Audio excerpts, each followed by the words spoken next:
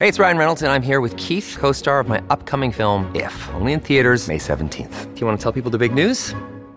All right, I'll do it. Sign up now and you'll get unlimited for $15 a month and 6 months of Paramount Plus Essential Plan on us. MintMobile.com/switch. Upfront payment of $45 equivalent to $15 per month. Unlimited over 40 gigabytes per month. Face lower speeds. Videos at 480p. Active Mint customers by 531.24 get 6 months of Paramount Plus Essential Plan. Auto renews after 6 months. Offer ends May 31st, 2024. Separate Paramount Plus registration required. Terms and conditions apply if rated PG. Hello, everybody. This is Marshall Poe. I'm the editor of the New Books Network. NBN listeners like to read books and buy them. So we thought we'd tell you that right now, our friends at Princeton University Press are having a remarkable site-wide sale. You can get 50% off books, including ebooks and audiobooks, with the code 50, F-I-F-T-Y, at checkout until May 31. You can save some real money on Princeton University Press books. I encourage you to go there and check it out.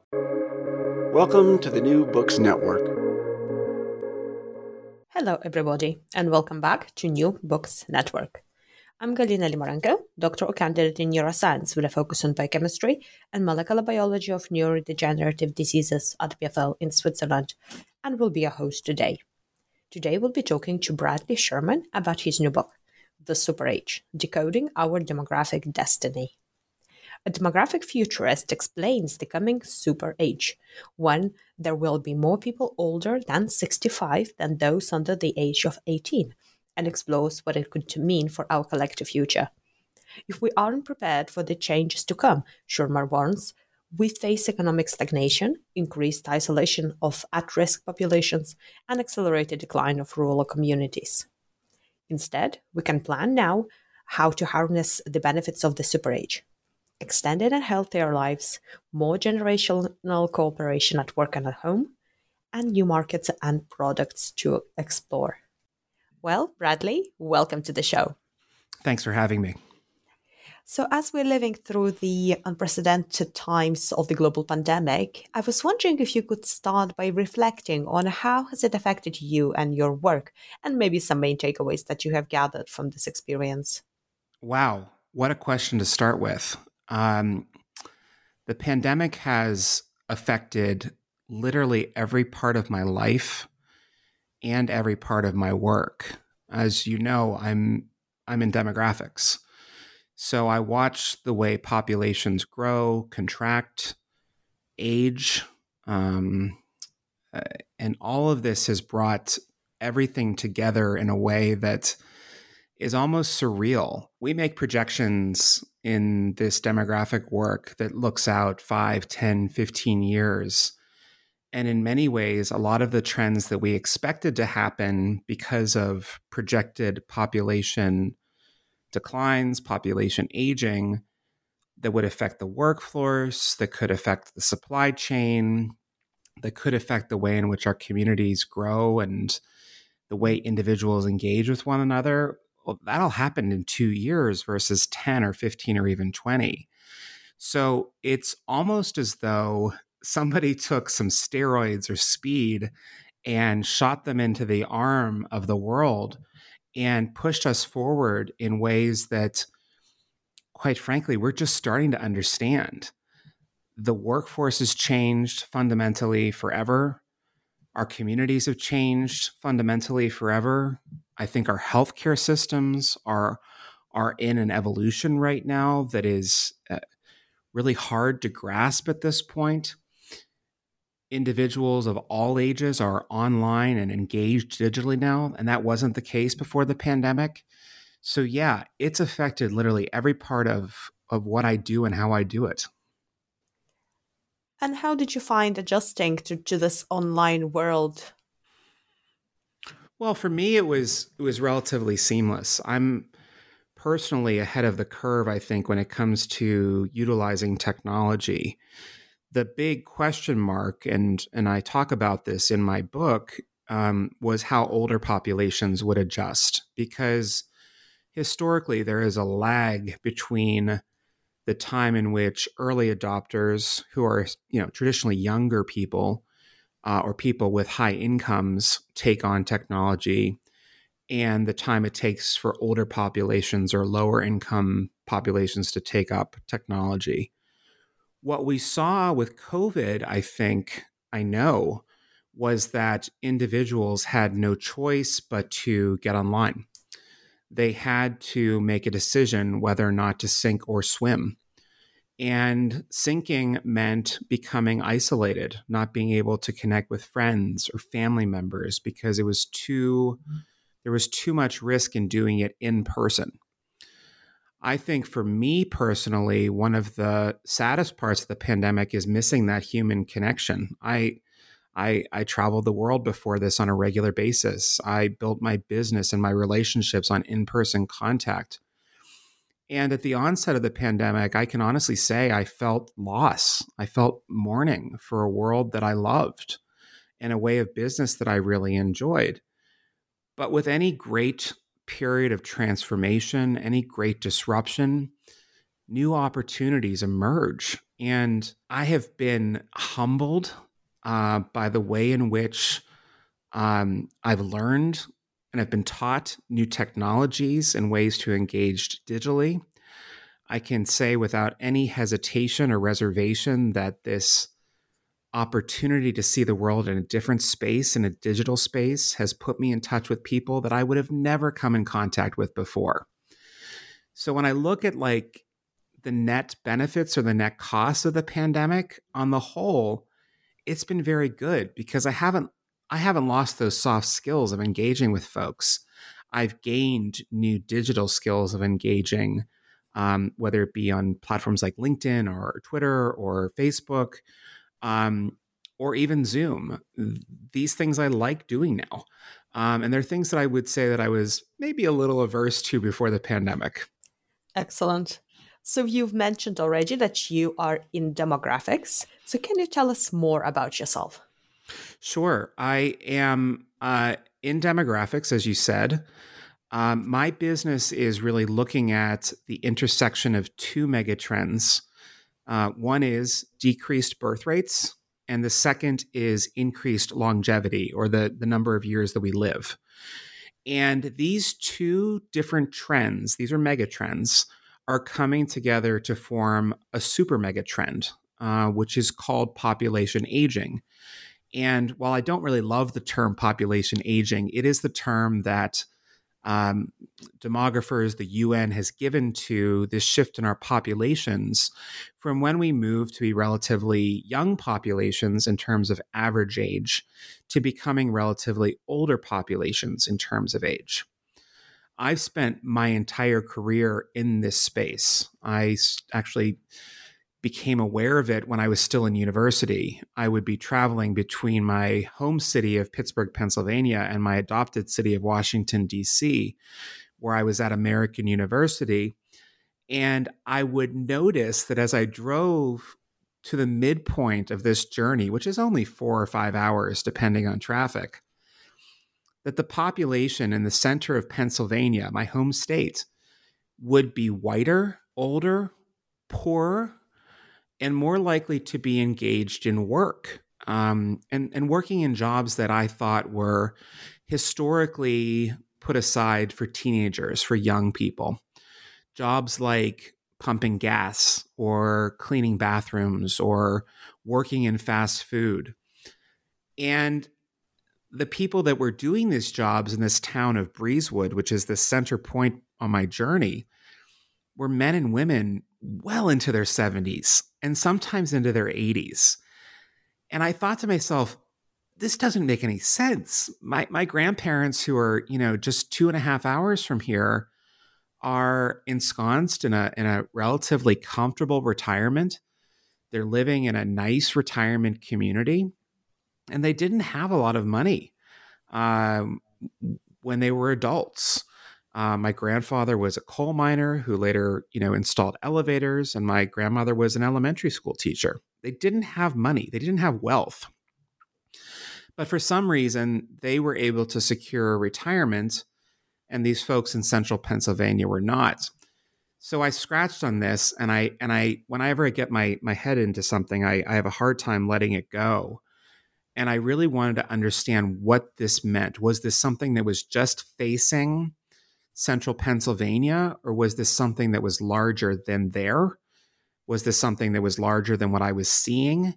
Was this something larger than the United States and perhaps something that was affecting the world? And it became crystal clear to me in a very short period of time that population aging was something that was happening virtually everywhere and affecting virtually everyone. So I went about focusing my career and my work on understanding what was contributing to population change, the historical foundations for it, our attitudes towards older people and how they've evolved or devolved, depending on your point of view, and what these larger shifts mean as we become an older society in terms of average age for our social and economic norms. And what I found was that aging is virtually happening everywhere. There were countries that were ahead of the game, countries like Japan, Germany, Italy, but they've already entered into this new period of humanity that I call the super age. It's borrowed from a UN definition of populations where at least 20%, 1 out of 5 people within a society are over the age of 65. Well, just a few years ago, the only countries in this club were Japan, Germany, and Italy. And within the next 9 years, tops, closer to 8 years now, there'll be 35 different nations. And these represent some of the largest economies in the world. And it's not just happening in the largest and most developed economies either. It's happening in smaller ones too. Places that you wouldn't necessarily expect, places like Cuba and Georgia, places like Vietnam, if you can believe that. And because it's happening everywhere and to everyone, it is quite possibly the single greatest issue affecting our society today, perhaps outside of climate change. And virtually no one is talking about it. So that's really why I fell in love with the subject more than anything else, is because it was underfoot and everywhere, and no one was paying attention. And what would you say to our younger listeners and early career researchers? About the larger demographic change, I think that this is something that they cannot avoid.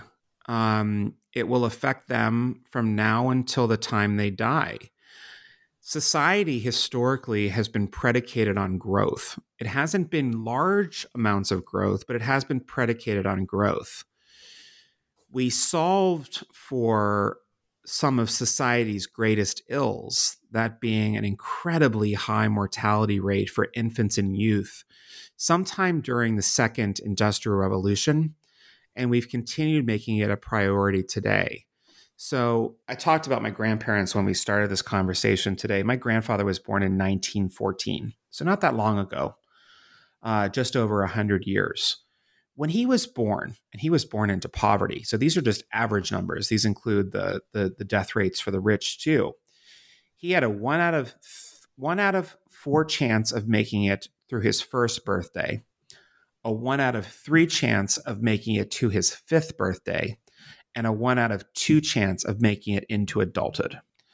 Over the course of the last century or so, we have made incredible advancements as humans. We have focused on disease transmission, vaccines, food safety, guaranteeing elementary education for children, taking them out of factories. All of these contribute to lowering the mortality rate. Well, when all of this scientific innovation was happening, we hadn't quite caught up with our social practices. So let's assume my grandfather was born in a house of one of 8 children.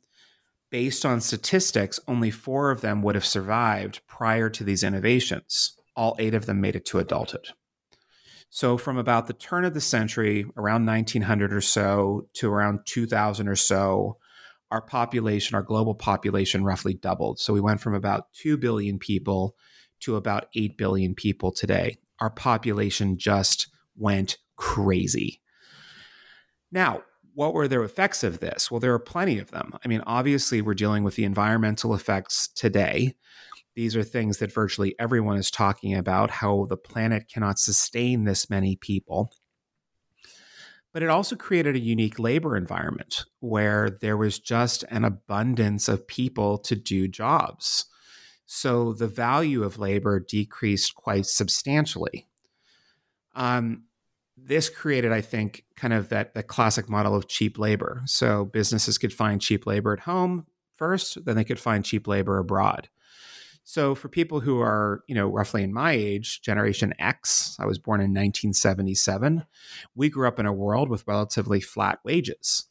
But for young people, that's a different story, especially for the youngest young. They're entering an environment that looks a lot more like the end of the Second World War than 5 years ago in this country, because a significant number of older people have left the workforce either because of choice or because they were made redundant. And that has created almost an artificial shortage of labor. So their prospects look really good right now, like incredible. So you're seeing this emergence for young people in particular, almost a golden era for workers that's emerging. Now, most businesses will have to adapt very quickly if they're going to keep the lights on, if they want to be able to keep manufacturing, if they want to continue to grow.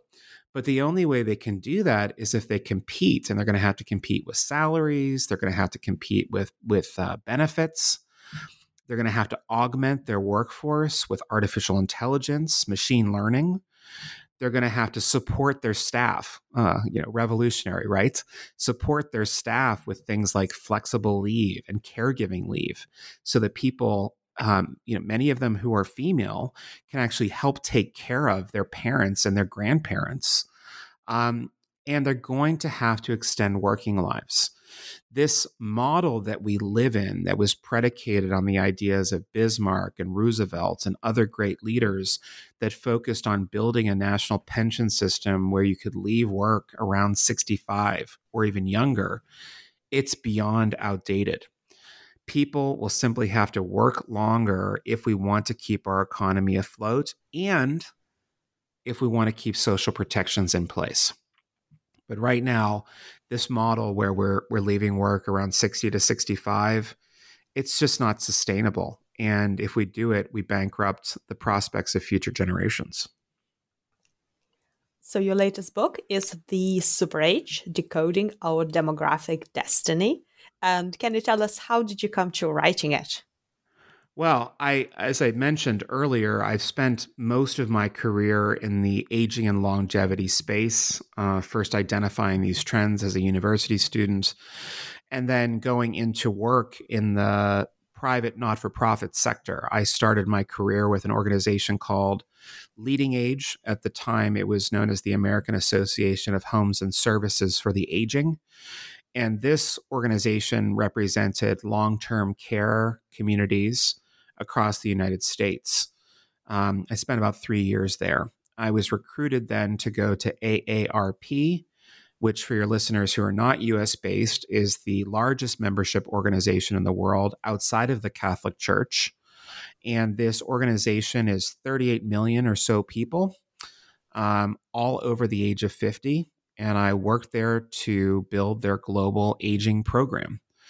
And this included work in research, which was one of my fortes, but also building strategic relationships with private sector businesses, as well as government entities and multi-government institutions. So places like the World Economic Forum, the OECD are places where I did my work.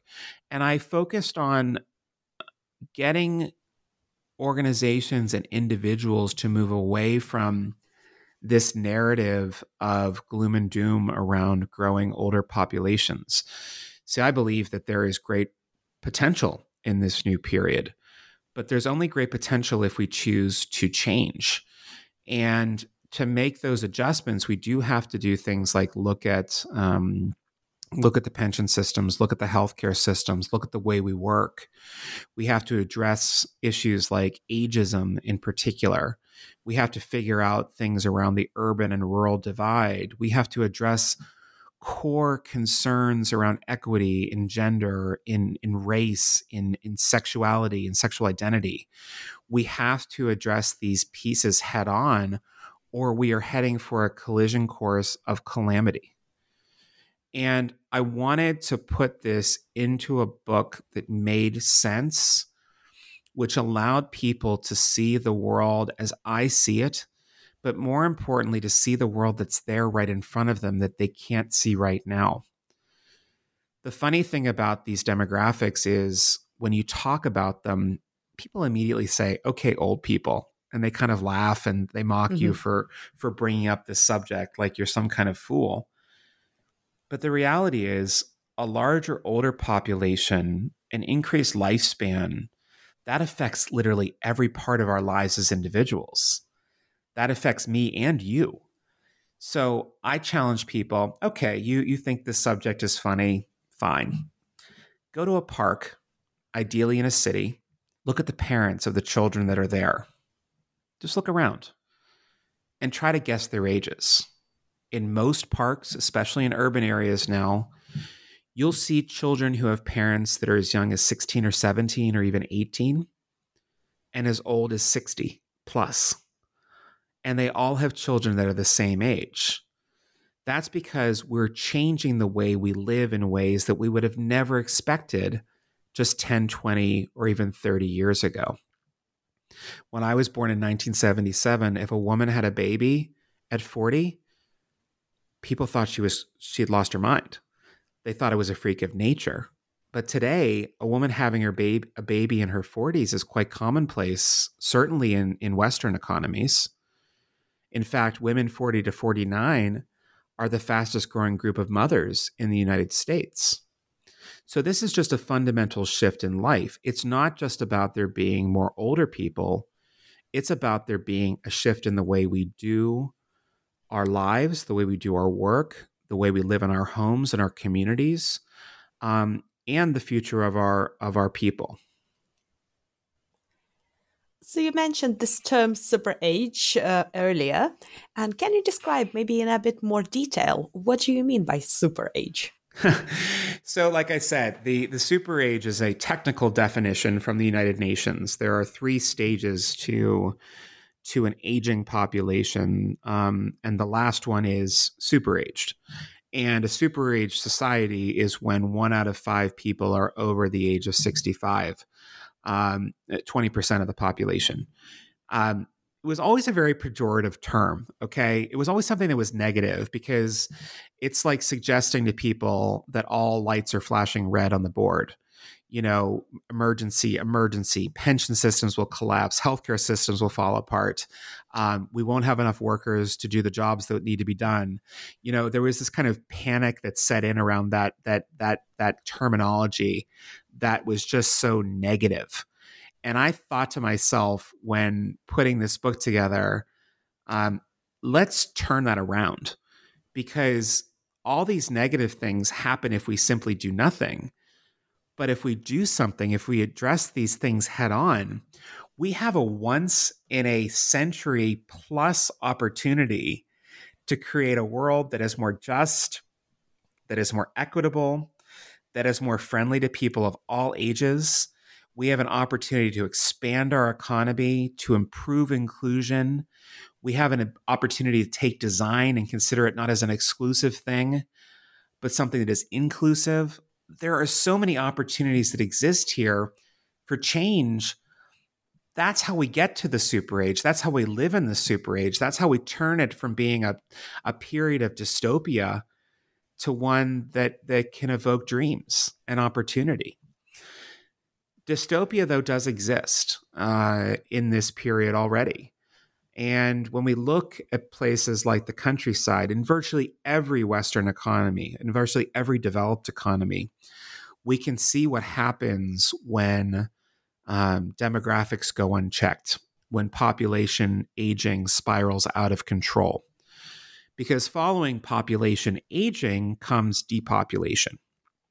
And I just spent the holidays in Italy and in the Tuscany region. Italy is an early superage country, as I've mentioned. And without tourists, it feels a bit dystopic there. in the sense that the sheer number of people on the streets do not exist. Now, obviously, things are complicated with COVID right now. So take Italy out of the picture completely. Go to the countryside in your home country.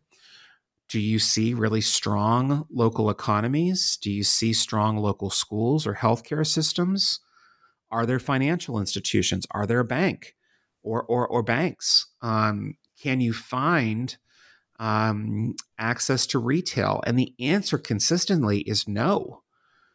Many of these rural communities are essentially canaries in the coal mine. And that's a significant chapter of my book, because if we don't watch out for these things and how demographic change affects these individual communities, things can spiral out of control quite quickly. In fact, there's a small town in my book in Japan that's referred to the Valley of the Dolls. And I think there's about 50 people left there now, and the average age has got to be around 60 years old. But in order to make the town feel like it used to, the folks that live there have made dolls, mannequins, scarecrows, depending on how you want to call them, out of the people that once lived there, and have put them around the village. Mm. And it is weird. And it is a sign of things to come if we don't pay attention to the world around us. We can obviously slow some things with demographic change, but you really can't stop them. Many countries have tried at this point. So how do you mitigate the negative side of things and supplement the good ones? That's what the book, I think, is really exploring, because all parts of business, all parts of civil society, the public sector and the private sector have a role here. But we really need to embrace it. But in order to embrace it, we have to know it exists first, And so few people, I think, see it. And that's the hope for this book, is that it will open people's eyes to the world around them, what's happening, and what the true possibilities are. Oh, yeah, you hit the nail on the head there, because demographics, they do underpin any sort of human activity, but we don't tend to think about it. Yeah, and I think that's it's kind of a funny thing about humanity, is that we can't see the forest through the trees. And I'm sure there's plenty of things we can blame for this. Quite frankly, honestly, it feels as though the past decade has been lunging, or almost 20 years at this point now, if I'm being honest with myself. It feels as though we've lunged from one crisis to another, whether it be political or military or humanitarian or environmental. It's always something. So I think the average person really struggles with seeing the larger trends, the larger pieces that are there. They're right in front of you. You shouldn't be able to miss them, but nobody sees them because they're dealing with the present. So I'm really hoping the Super Age allows people to take a breath and then a release, and they can see the world that actually exists. And it's not a bad world. It's a good world, but it's one that they have to adjust to. And if you are a manufacturer of goods in particular, but also services, if you don't adapt to the change that's here, that's on its way, your competition will, and they will knock you out of your place. Period. So what I understood is that you really need this fine balance in the societies for them to function really well within the specific period of time. So I was wondering if you had some favorite examples throughout human history where there was maybe a big change in demographics that led to something. Well, I mean, we've never experienced anything quite like this. In fact, it's never happened in the world where there's been a population adjustment of this scale. The closest thing I can possibly point to is the last pandemic, which is more commonly referred to as the Spanish flu. There was such a loss of life during that period, it adjusted the life expectancy down substantially. Our current pandemic, at least in the United States, has altered our life expectancy downward by about 2 years. When a health event, which was also a demographic event, occurred, developed economies at the time began to address areas where there could be illness. So that the flu outbreak was one part of it. There was also tuberculosis. There was a lot of different health related things that were happening that were damaging our demographics at the time. So we focused on fixing the areas where we saw problems. So during the last pandemic, again, this is just one example of where we shifted. We started thinking differently about the bathroom because we assumed, and rightly so, that the bathroom is where a lot of disease transmission was happening. So the bathrooms that we have today, at least in the West, white porcelain, white sinks, that was all developed roughly around that time period and continues today. Obviously, there's some thinking around how to manage disease now to make us safer. I think it won't be unusual for us to have temperature checks going forward. I think mask wearing is starting to feel like it's ubiquitous now throughout the world. I think within office spaces, they'll have to consider ways to have, at least negative air pressure systems or some way to bring fresh air in. But these adjustments are made essentially to protect people. And I do think we're entering into a period now, 2 years into a pandemic and no clear end in sight, where, people are going to buy into making change so they can get back to some degree of normalcy. What that change looks like exactly, it's hard to put my finger on that right now. But I do think there is just a hyper focus right now, and I can see it for the foreseeable future, on managing disease transmission as much as possible. And talking about the future, so your job title is also quite awesome, the demographic futurist. So can you explain what does that mean and what do you do within this role? So as a demographic futurist, I work with big companies, some startups, financial institutions, insurance companies, products and service manufacturers, to help them understand what demographics mean for their business. And the nice thing about demographics is that we are really, really good in the West, at least, at capturing data on populations. Like, we are really good at. And it's one of the most amazing things that our governments do is count people and get their demographic data neatly lined up. In the US, it happens every 10 years. The data is reliable and we can build models from it. But it's more, for my work, it's more than just looking at the models. It's looking at some other factors within certain sectors, the employability, the certain age of certain types of workers, yada, yada, yada. So within a business, I can take a look at a business and assess where they're going to have pain points with their workforce. If I'm taking a look at average worker ages, I can take a look at larger industry trends based on, for example, the number of nurses that are coming out of school versus the number of nurses that are a certain age, and make relative predictions on where there might be scarcity of talent. But for the larger economic piece, what businesses should be making, we have those numbers in front of us right now. The largest generation, with the exception of the millennials, the boomers, are now in, for the most part, retirement or some type of retirement. And I think they 9 out of 10 of them have survived since birth. So this is a population that's going to demand marketplace changes. They're going to want to stay involved in work. And in fact, many employers are going to need to keep them involved as long as they can.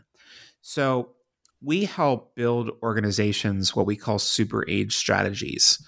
And these super age strategies sit on a 3-legged stool. So you have to get first your human resources and workplace strategy in line. You have to make sure that you understand the fact that the workforce will naturally be older and your workforce should be older. especially because you're going to want to build in empathy and expertise from a diverse age group of people. So you're going to want your whippersnapper, Gen Zers who are strappy and hungry to work, but you're also going to want the most senior members, people that are in the silent generation even, included in your workforce. And we know that these folks are valuable. I mean, the Queen of England is a silent generation member. The President of the United States is in the silent generation. They're leading countries, they're leading nations. Of course they can play an active role in the economy. There are companies that have taken this on too. And I'll talk a bit about that in a moment. But the second piece is, once you have these people in your workforce, you have to incorporate them in the innovation and design of your products. Because when you take their considerations into account, you can build products and services that are more inclusive and can be used for more people.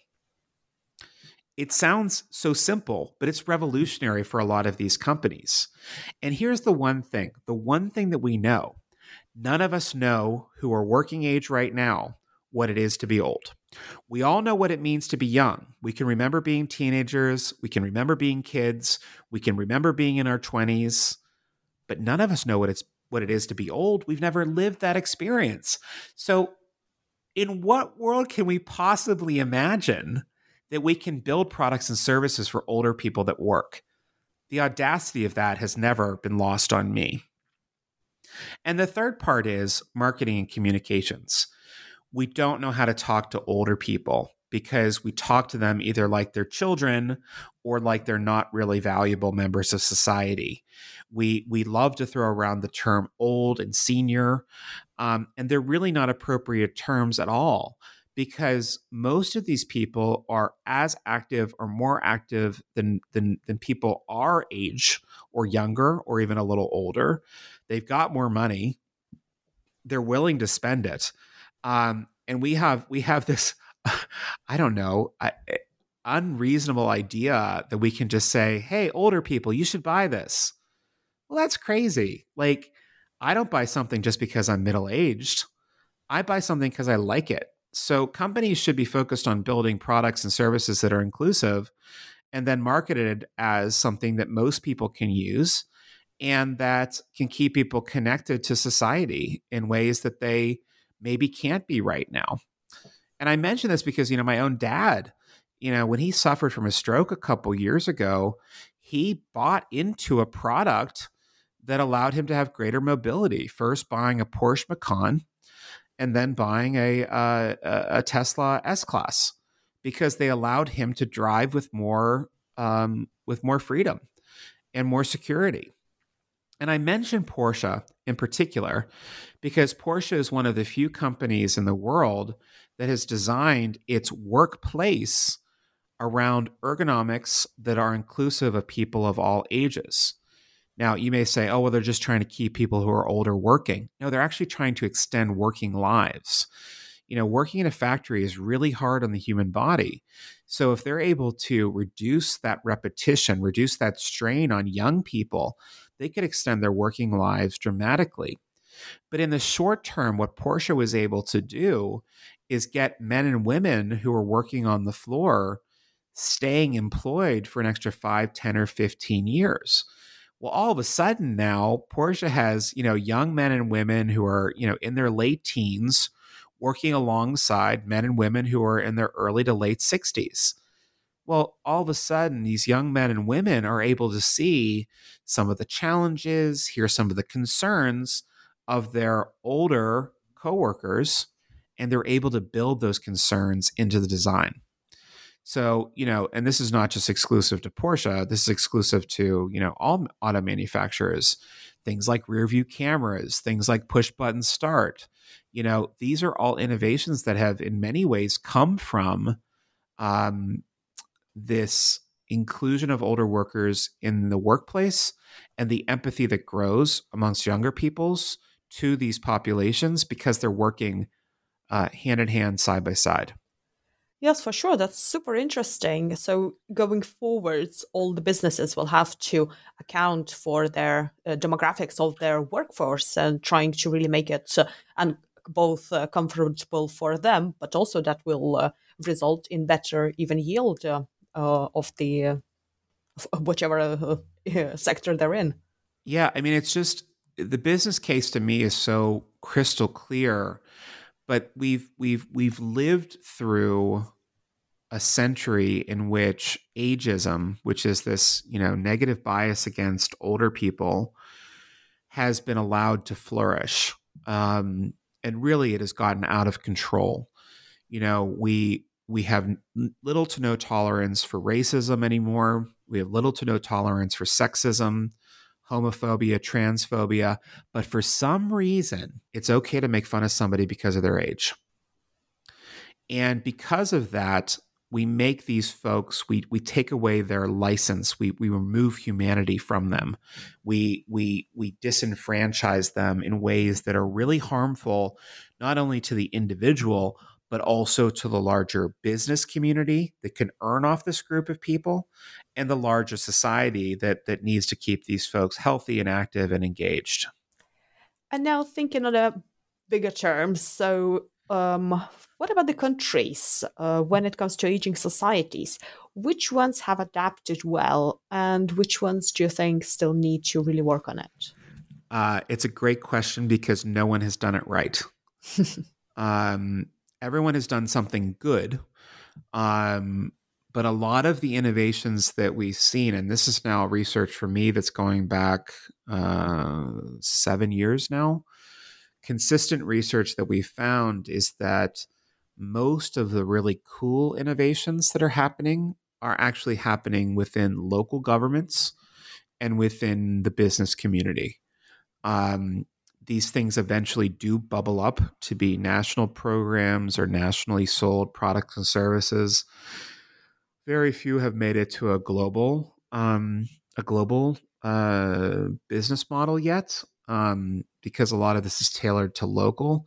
I certainly think that Japan is proven to be a really fascinating testing ground, but Japan still leans pretty much on old belief structures and this idea that when people get to a certain age, they should step aside. They should enjoy their later life. They should relax. They should be taken care of by their family. The list kind of goes on and on. Of the countries that are in the space right now, I would say the one that's come closest to really succeeding has been Germany. But it's really been mostly within the private sector where the success has been. Like I said, Porsche, Mercedes, BMW have all made great strides. A number of smaller companies are doing great stuff too. The United States, though, it's a great marketplace. I think you're seeing a lot of innovation happening here for sure. There's a great environment for startups.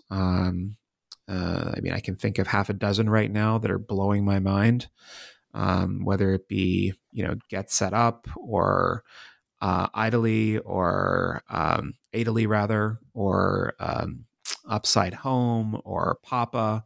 There's a handful in the UK that really, sing to me. Companies like On Hand.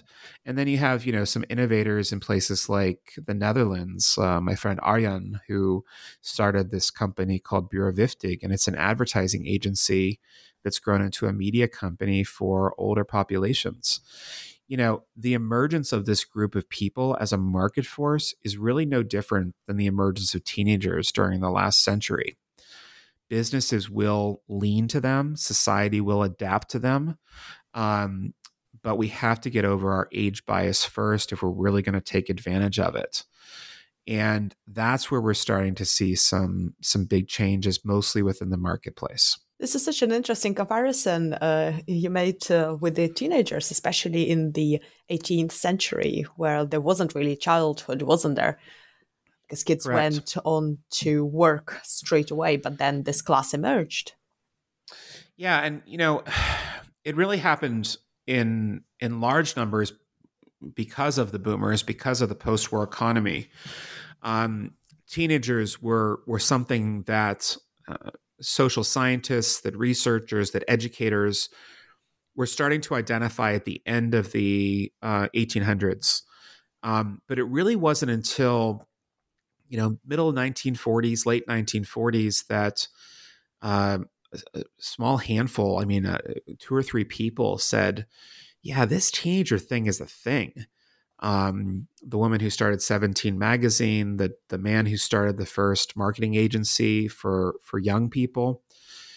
And they said, this is a group that will be a force. And they took risks and they tapped into the market change and 17 magazine is, that's legendary in this country. The focus on the youth market, which is just, everything we do is focused on young people. That's a product of that period. Interestingly enough, though, during that period, it's the same time where the retirement industry really emerged too, because the social welfare systems that started with Bismarck and other European leaders, in Japan as well, in the U.S., created a safety net for people to live into retirement, to have the ability to take time off. But the retirement, as we know today, it really only existed for about 30 or maybe 40 years, from, let's say, 1960 or so to 1990 or so. It was a really short-lived period of time. Most people historically have lived until have worked until they die, or they're simply no longer able to. So historically, our word old, it means when you can't work anymore, when you can't contribute anymore. This focus on youth took that term of old, this idea of retirement, took that idea of old and bastardized it and twisted it into something that isn't reality. People are not old at 65. People are not old at 60. They are not old at 55. They are not old at 50. And they are certainly not old at 45 or 40. Yet we seem fixated on treating them as old, as others, and they're simply not. So we have to address, these realities of today to meet, to change the definitions of yesteryears or go back to the definitions that we once had. So now, thinking about the bigger picture, what would be your suggestions and also maybe predictions for the better future of humanity? Well, I just wrote a piece for my newsletter, which people can sign up for at thesuperage.com, that talks about this idea that the kids are not all right. And, children today are inheriting a mess. Most of our social welfare systems were predicated for an old way of living. They were predicated on having more children and fewer older adults. Today we have fewer children and more older adults. The systems are imbalanced. Yet we have these institutionalized systems in place for both health and economic security that seem almost immovable. There are some that refer to this as a gerontocracy that has developed here, where older people run and control everything. But older people have always had some degree of control over our governments, our leadership. In fact, this goes back to the Greeks and the Romans. The Romans even called their legislative body the Senate, which is essentially means the body of old men, which is not too dissimilar from our Senate here in the United States today. But in order to make the shift, the transition that we need, older populations need to be part of the leadership, and they need to bring younger people into the conversation today, because this is the first time in the history of humanity where generations are of equitable or nearly equal size in terms of percentage of the population, at least in countries that are just transitioning to the super age. For countries like Japan, there's already an imbalance. So is it really fair that one young person is responsible for the pension and healthcare of 2, 3, or even 4 older people? It's not. So this revision of the social contract, or at least creating a new social compact where we agree to some principles of change, is essential, because if we don't do these things, it all falls apart.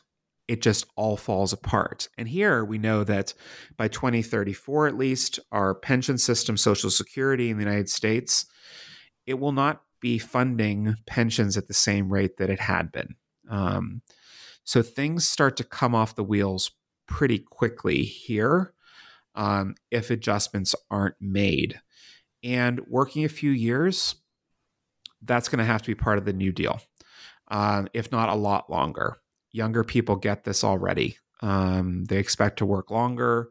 They expect to work different types of jobs. They understand more of this shift in responsibility away from the institution, whether that be the state or the company, to the individual. Young people, at least in the United States, have incredible savings rates, but that only gets them so far because they're not earning the same way that their parents and their grandparents did. So yeah, they're saving a lot more at much higher rates, but they're not putting enough aside. They can't get enough in place to buy a house or even a car. So we have to figure that out in order to keep the economy humming along. We also, quite frankly, we have to address what is most commonly known as the longevity gap. The space between what the wealthiest, healthiest group of people live versus the space that the lowest income, poorest health outcomes group of people live, which almost always tack to race, but also tack to issues like sexuality, gender identity. We have to address these things head on. We're better when we're a bit more equal, and this inequality that's emerged here in this country, in Europe especially, these two places is just untenable. It can't keep up, and at some point, businesses that make products and services aren't going to have people to sell them to. A strong middle class is good for the economy at the end of the day. And right now we have too few with too much and too many with too little. So what discoveries along your journey to writing your book, The Super Age, surprised you the most? Well, I mean, writing a book in a pandemic is fascinating because it shines a light on things. I guess you could say that about any point of crisis. It shines a light on things that you would not have seen before. So the issues of race in particular were shocking to me. The data about how a wealthy white woman in Washington, D.C. can live 27 years longer than a poor black man, that doesn't seem fair to me. That's not fair to me. That was probably the most surprising and disheartening thing that I uncovered. And that's not my research. That's other research that's been done by people that are far smarter than me. But the implications of what that means for us as a people is really troubling because it's consistent worldwide. It's not something that's limited to these shores of the US. The highest life expectancy in the world is in Monaco right now, or in Hong Kong. The lowest life expectancy, if I'm not confusing countries here, is Chad. There's a nearly 50-year gap in life expectancy between those countries, tied intimately to race, intimately tied to income. So, it'd be one thing to say, oh, it's a problem that just exists in DC and DC should deal with DC's problem, but it's not just DC, it's New York and Chicago, and it's global.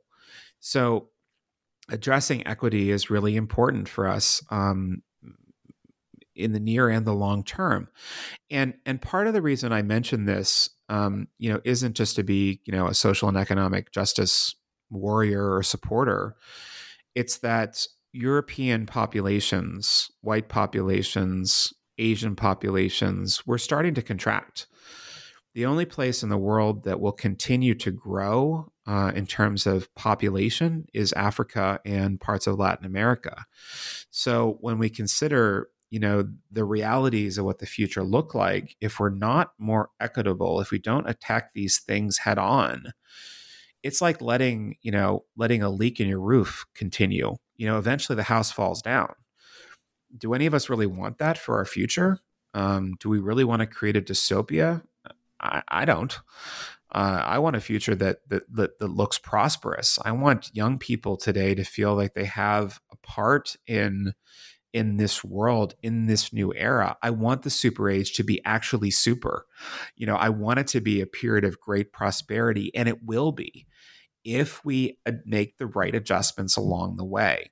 And every part of society has a role in this. I can't underline that enough here.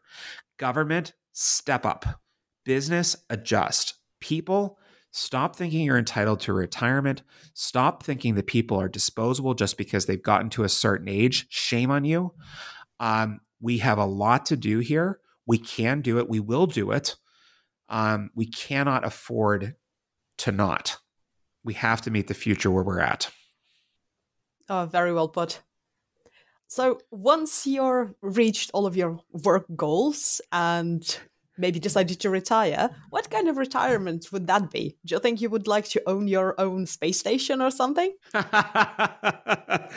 I don't think retirement is a reality. I think it was a fantasy that we bought into.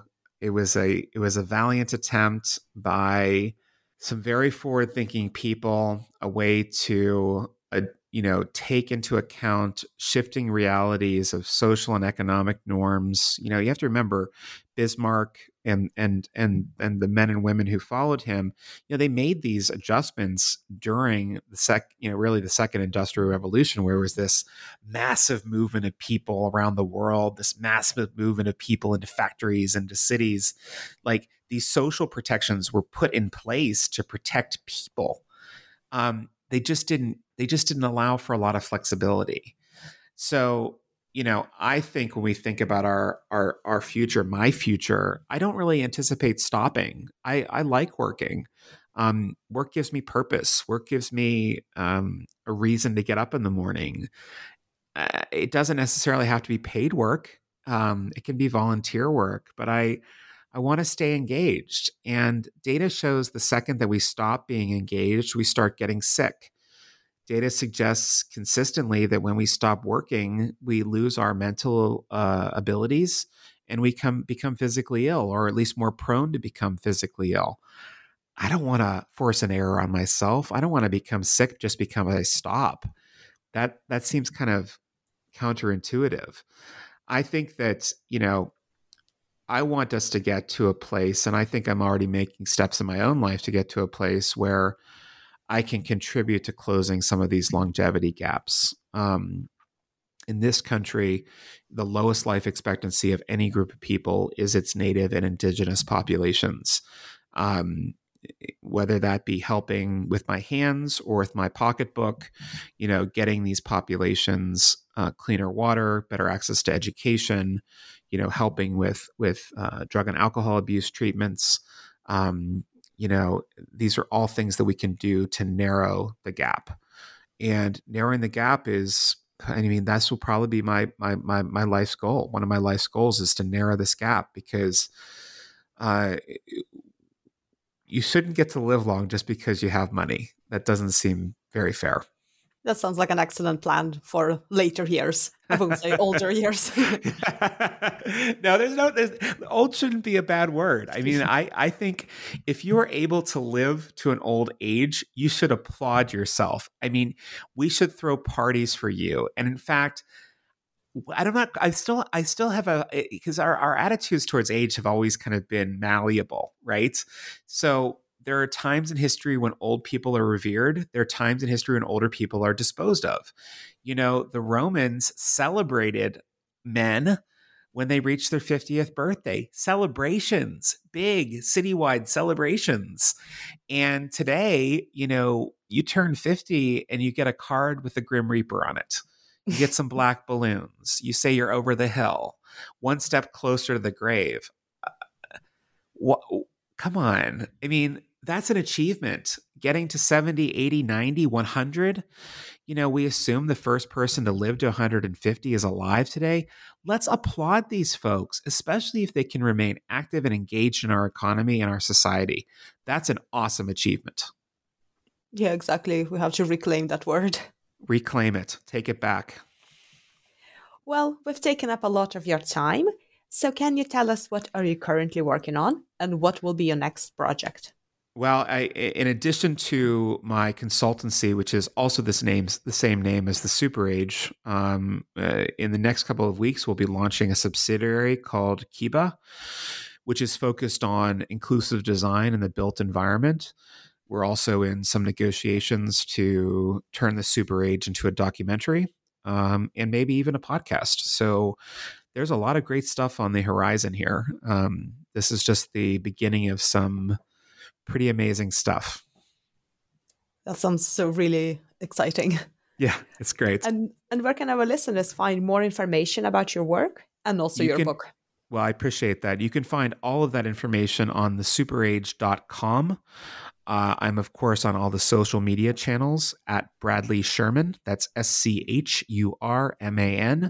And, of course, at the Super Age. So look us up, reach out. We'd be happy to talk to you and share a bit more about what we do and how we can help you. Well, thank you so much for joining me today and for this thought-provoking discussion. Thanks so much. It was great being with you.